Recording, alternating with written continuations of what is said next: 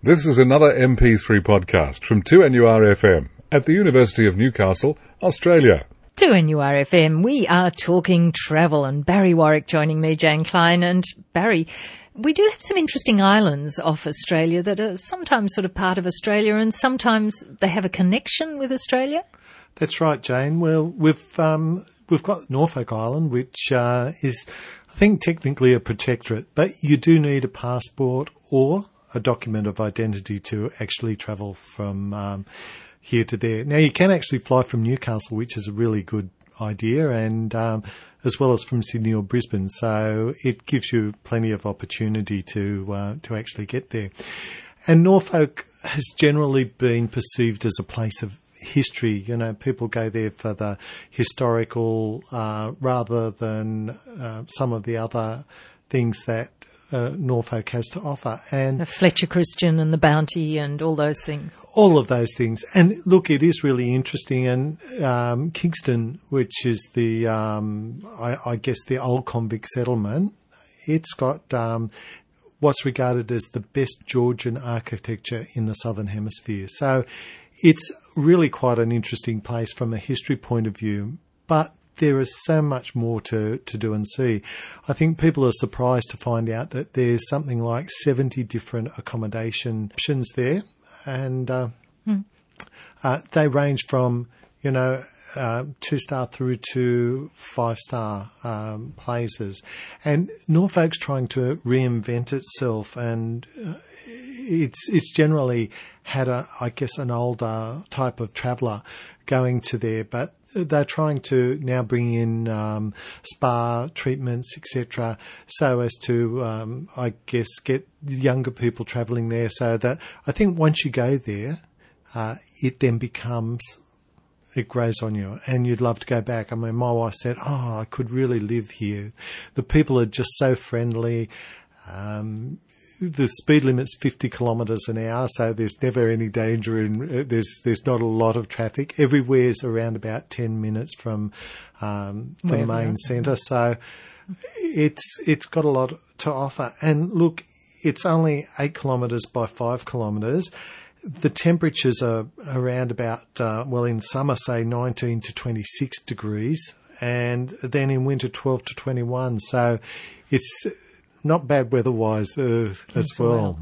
Now, I understand that cows have right-of-way on roads, do they? Cows and horses have rights-of-way, yes, and I think that's part of the reason why there's only the 50-kilometre speed limit. Also, another interesting thing is that you don't have to wear seatbelts there, but, you're in the habit, and I don't think the locals lock their car, but, being from here, always lock the car.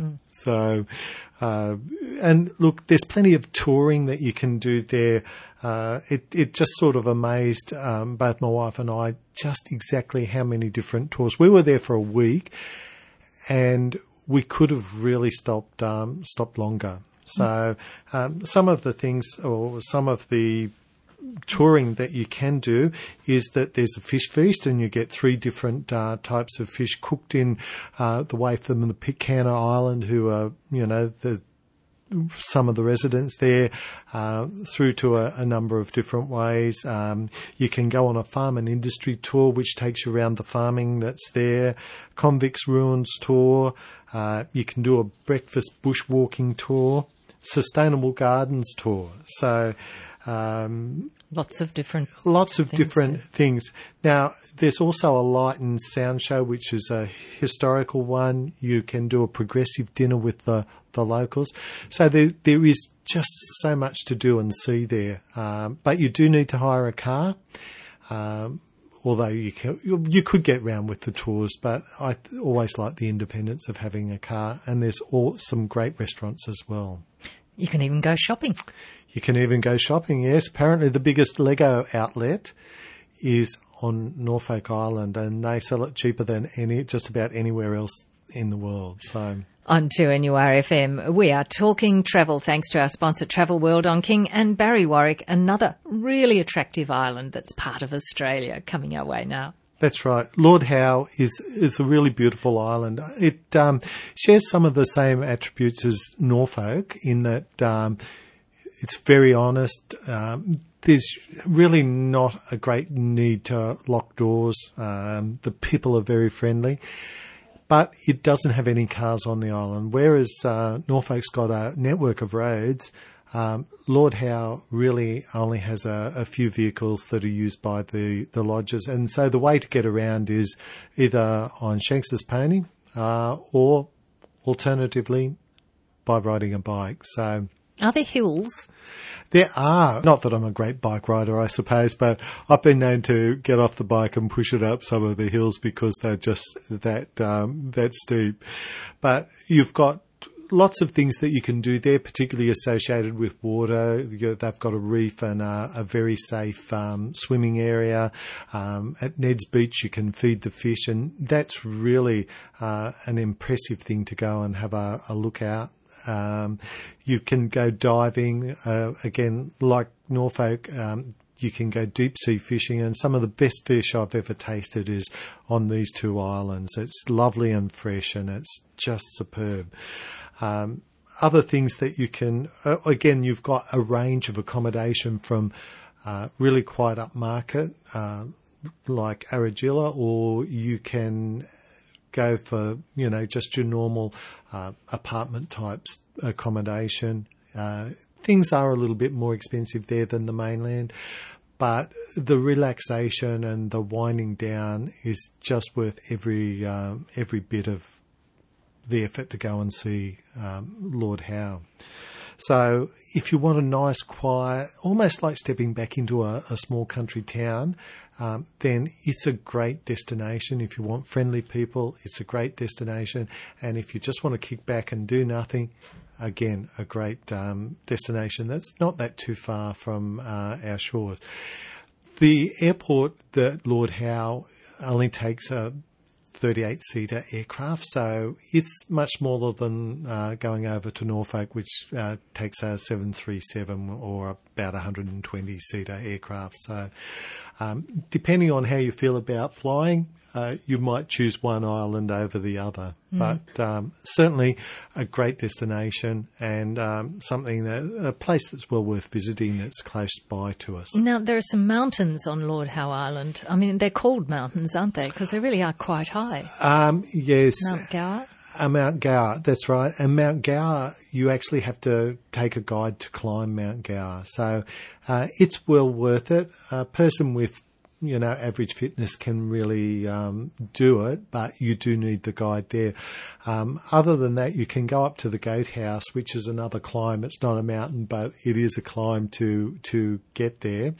And that's not nearly as strenuous, but you still gives you the views over the wonderful lagoon and the colours of the sea. It does. It gives you a superb view of the island, and you can look out to Ball's Pyramid as well. So that's a rock that's sticking out of the ocean that's not too far offshore. And I think some climbers have actually climbed it, but I'm not quite sure how you get from a boat and then make your way up this pinnacle, but I don't know that it's really an encouraged activity. Now, you've got an interesting thing that's coming on display in Bali. Yeah, just something that you really wouldn't expect in Bali, but a restaurateur has bought a $123,000 bottle of wine. Now, it'd have to be a really good wine, and it is.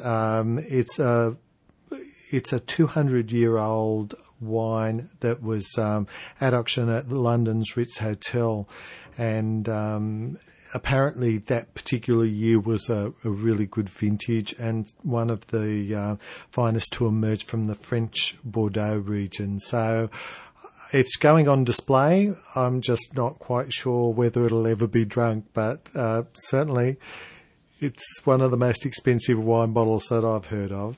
Yes, and that's in Bali. That's right.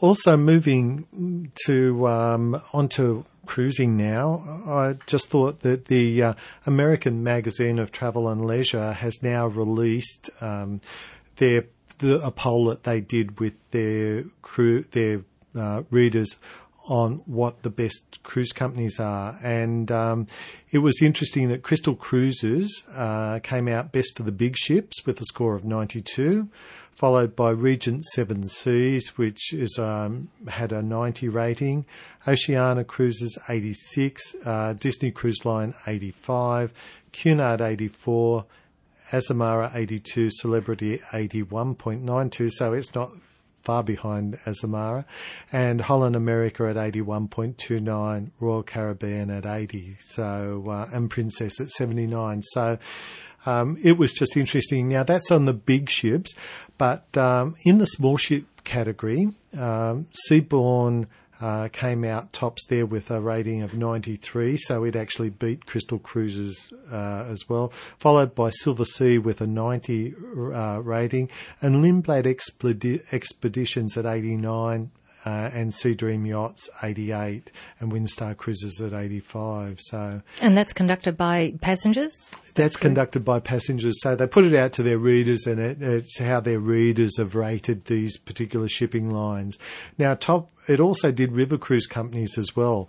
So Talc came out at 90, Uniworld 88, Viking 86, and Emma Waterways 85. So there you go. Again, you'll notice that the APT and Scenic didn't come in there, but then this is an American readership. So thank you, Barry Warwick, and we'll be back talking travel again next Friday after the 1 o'clock news on 2NURFM.